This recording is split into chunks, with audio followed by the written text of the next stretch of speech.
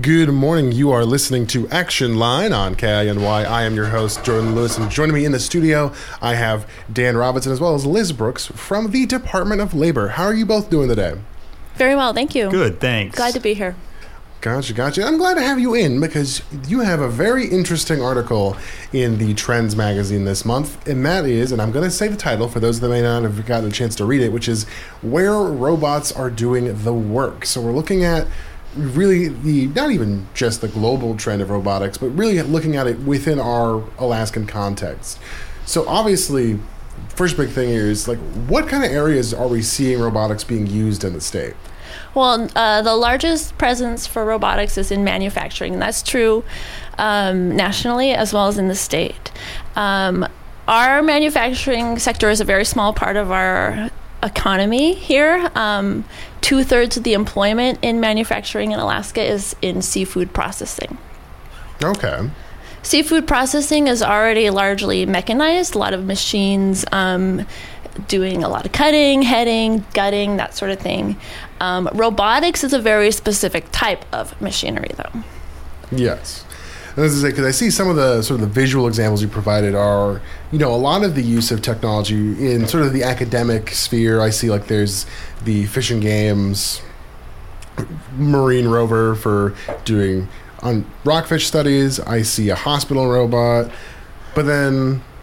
which is are specific examples, and that even reminds me of, Bartlett Regional got their surgery robot pretty recently. So that's even another example of just the ways that it's getting incorporated. Mm-hmm. That's right. So in Alaska, I was saying that manufacturers here in Alaska actually have light use of robotics so far. Heavily mechanized, but light use of robotics. So actually, when you compare Alaska to the nation, we have fewer robotics in our manufacturing plants than the nation. Yeah, I was going to say, I actually have the percentages here. It looks like we're roughly sitting between, I want to say, 7 and 14%. Yeah, that's right. About 14% of our manufacturing employees in Alaska worked in plants with robotic equipment in 2019. Those are the most recent statistics available at a state level. And nationally, 26% of manufacturing employees worked in plants with robotics. Okay. And then that would lead me to the question of what do you think has kind of what has caused this push towards automation, this mechanization of the workplace? It's a labor shortage, and that it can be more cost effective for manufacturers to employ mechanical machinery where they're capable of doing the job than hiring employees. So a lot of, for example, in seafood processing, a lot of the employees come from out of state, and they're working in very remote, sometimes dangerous locations. So where it's possible to mechanize or roboticize the processing line, more and more manufacturers are choosing to do so because of the labor shortage. Okay.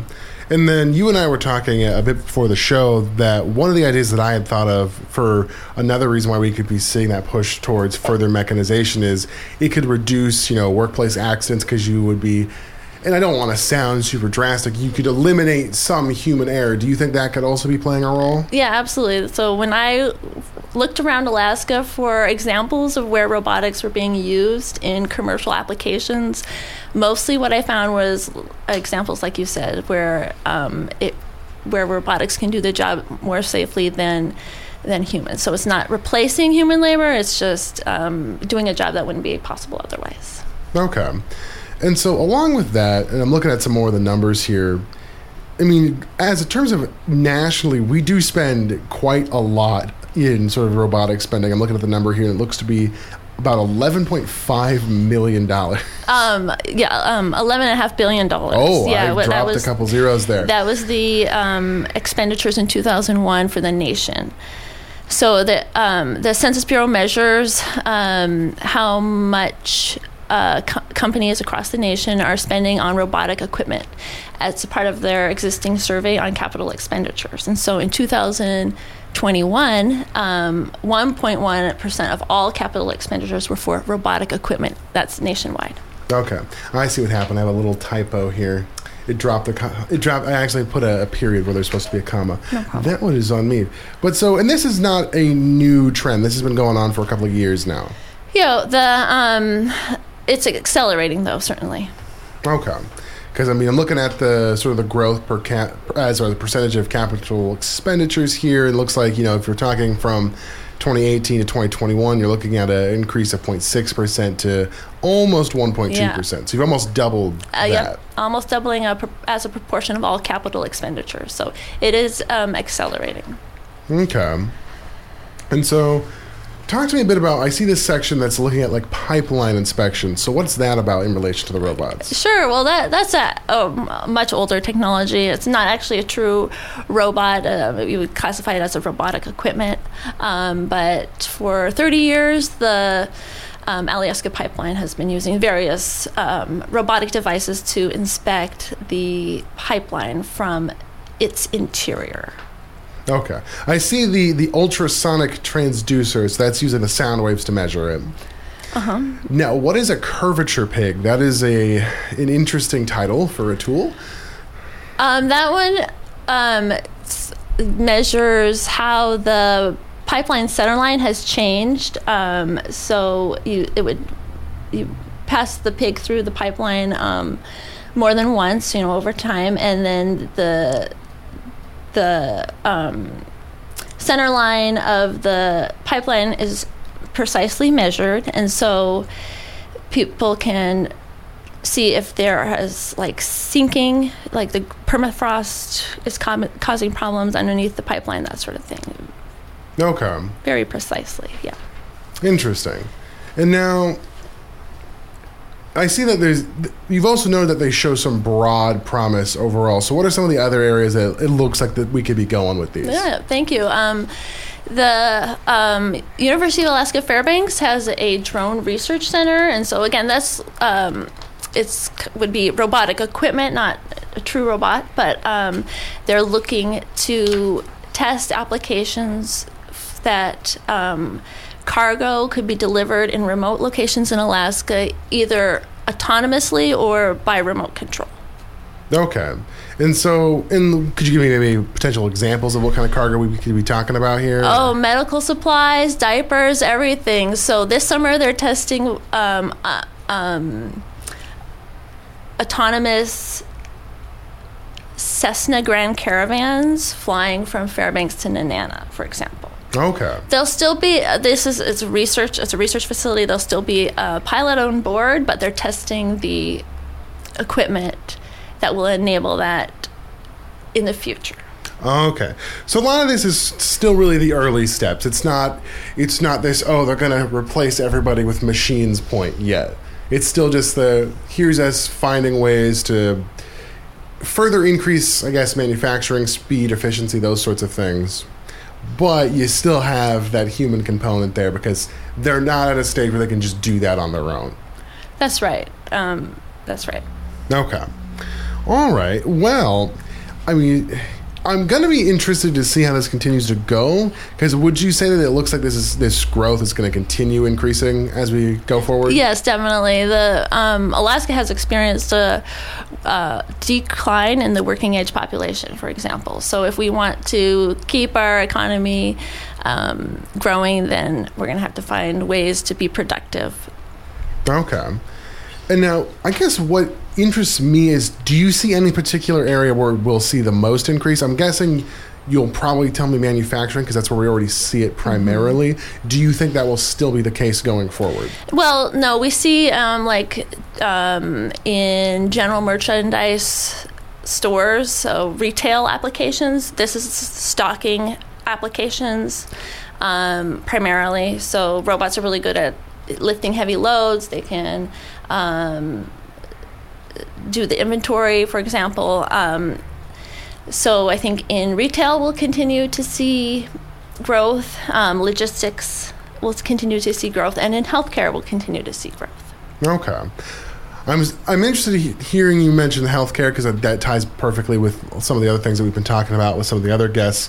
Now, we are going to move into our break. When we come back, we might move into some more sort of general economics discussion.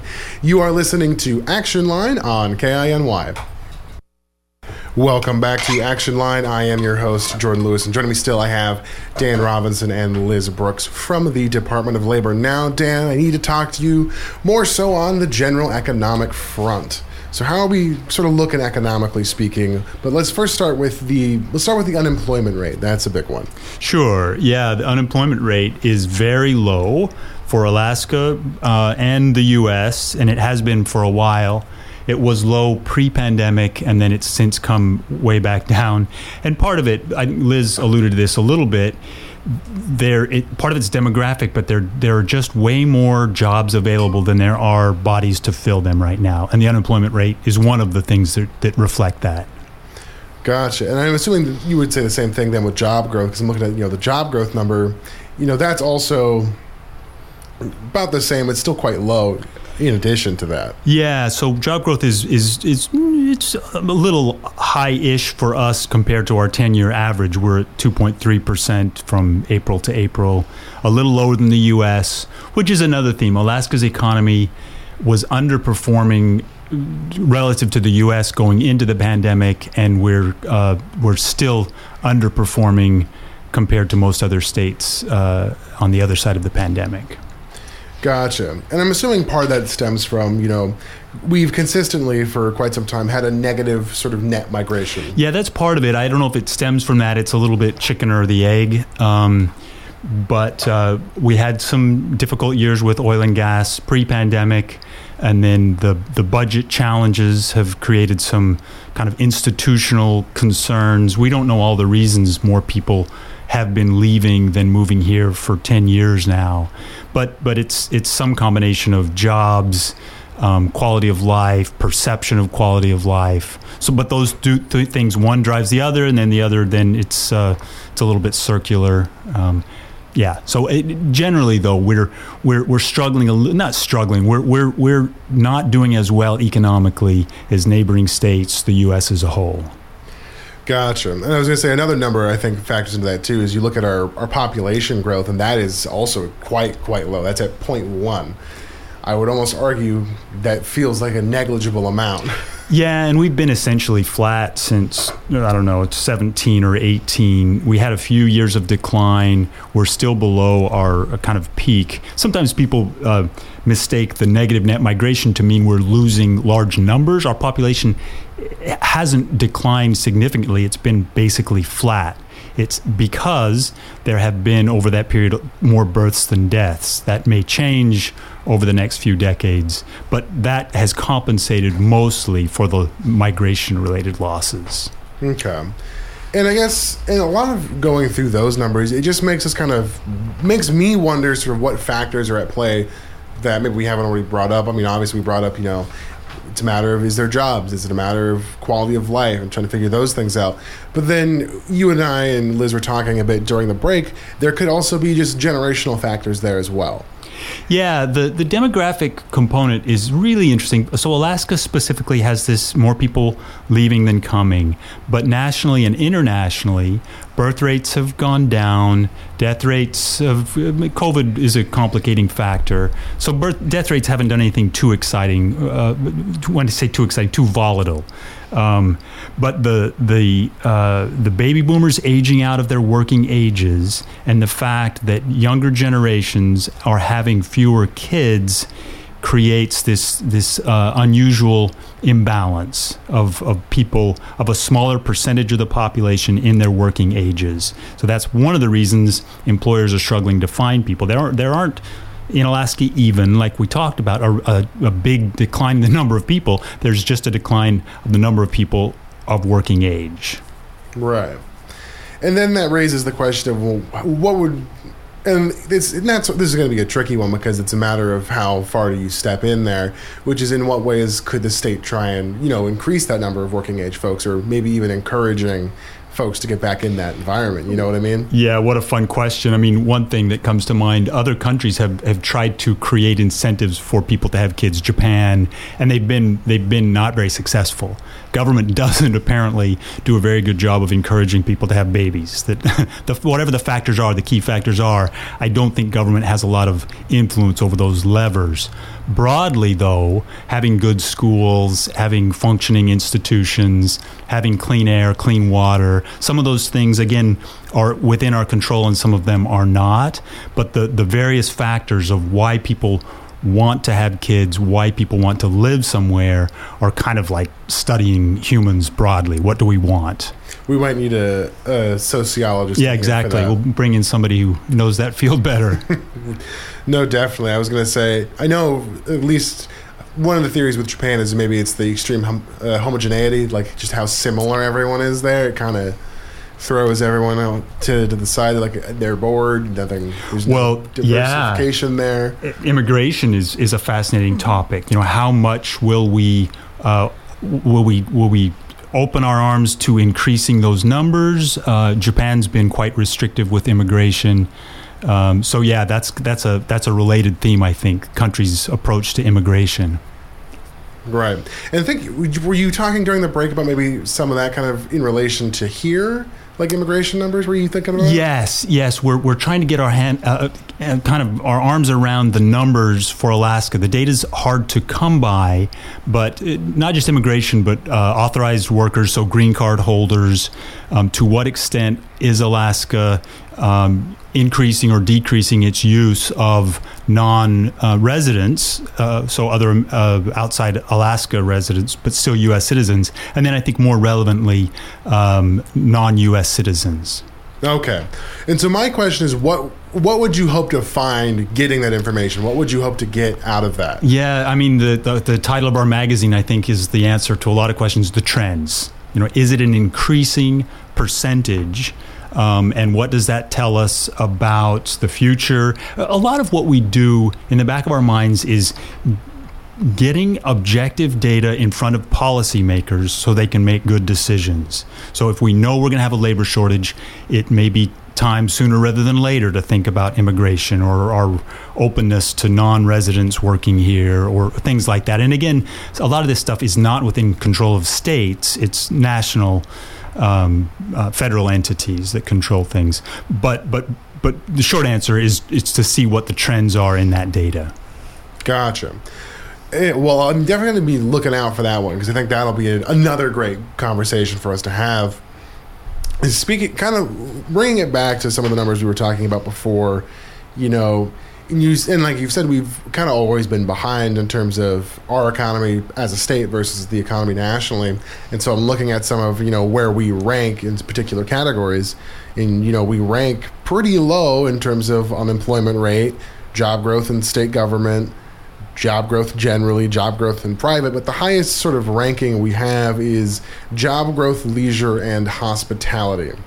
So why can you tell me, why is that the one that we're quite high in comparatively? Yeah, the basic answer is that that industry was hit especially hard during COVID, and it was hit especially hard in a few states like Alaska and Hawaii, where it's harder to get to Alaska. So our cruise ship industry basically had to shut down for 1 year and then part of a second year. So that industry, leisure and hospitality, is not entirely, but a lot of visitor industry employers, and that industry is still bouncing back. So our growth, other states have long since kind of recovered from pandemic, and ours will set new records this year, thinking of cruise ship passengers. So ours is bouncing back quite well, but it's taken a while. And just one more thing, Jordan, you mentioned something that we've always underperformed. We consistently overperformed the U.S. economy from late 70s through about mid-2000s, even through the Great Recession of 2010. It's only been in the last decade that we're struggling a little bit by all these measures. So Alaska doesn't have a history of underperforming. It's just a recent history. Okay, and I appreciate the correction on that, and that's largely because most of the data that I've been able to look through has been over the last decade. Totally makes sense. And so when I look at it, I'm like, okay, well, we're routinely underperforming comparatively speaking. Yeah. And so, and then factor in that I haven't really been alive too long to have seen that prior economic state, because like you said, it was till like about 2010, I believe you said. Yeah, well, and even probably 2015 would be a better marker that we would have overperformed relative to the U.S. through most of those decades. Basically, our oil years, our strongest oil years, and that's part of the reasons we're struggling a little bit, is because oil's been a little up and down, more down than up. Yeah, well, and it's kind of always had that level of volatility to it. Maybe not as extreme as it is right now, but that's always been a factor there. Absolutely, it's been a volatile industry from the beginning. Gotcha. All right. Well, we have about a minute left, so I wanted to offer you both a chance to make a final comment here. Liz, well, I'll just say watch for more on this topic of automation, robotics, AI. It's going to be another factor that isn't going away, a phenomenon that we're going to be talking about for years. There's more of it coming. Thanks so much for having me. No, definitely. And I would concur on that. Definitely keep an eye on robotics and AI, although I would say just remember to do your research all the time, because I don't want folks to feel that they're being fear-mongered about on any subject. That's the last thing that I would want anyone to think about something. I want you to be able to, not even just through research that I present to you as a news reporter, but also just saying, hey, take some time, do your reading, and find what you can find, and then fact check. Always fact check. That's another very important step. Well, Dan, Liz, I'd like to thank you both for coming on. It's been fun chatting with you, and I'll see you again, Dan, next month, or whoever you have come down to talk with me. Thanks, Jordan. Alrighty. You have been listening to Action Line on KINY.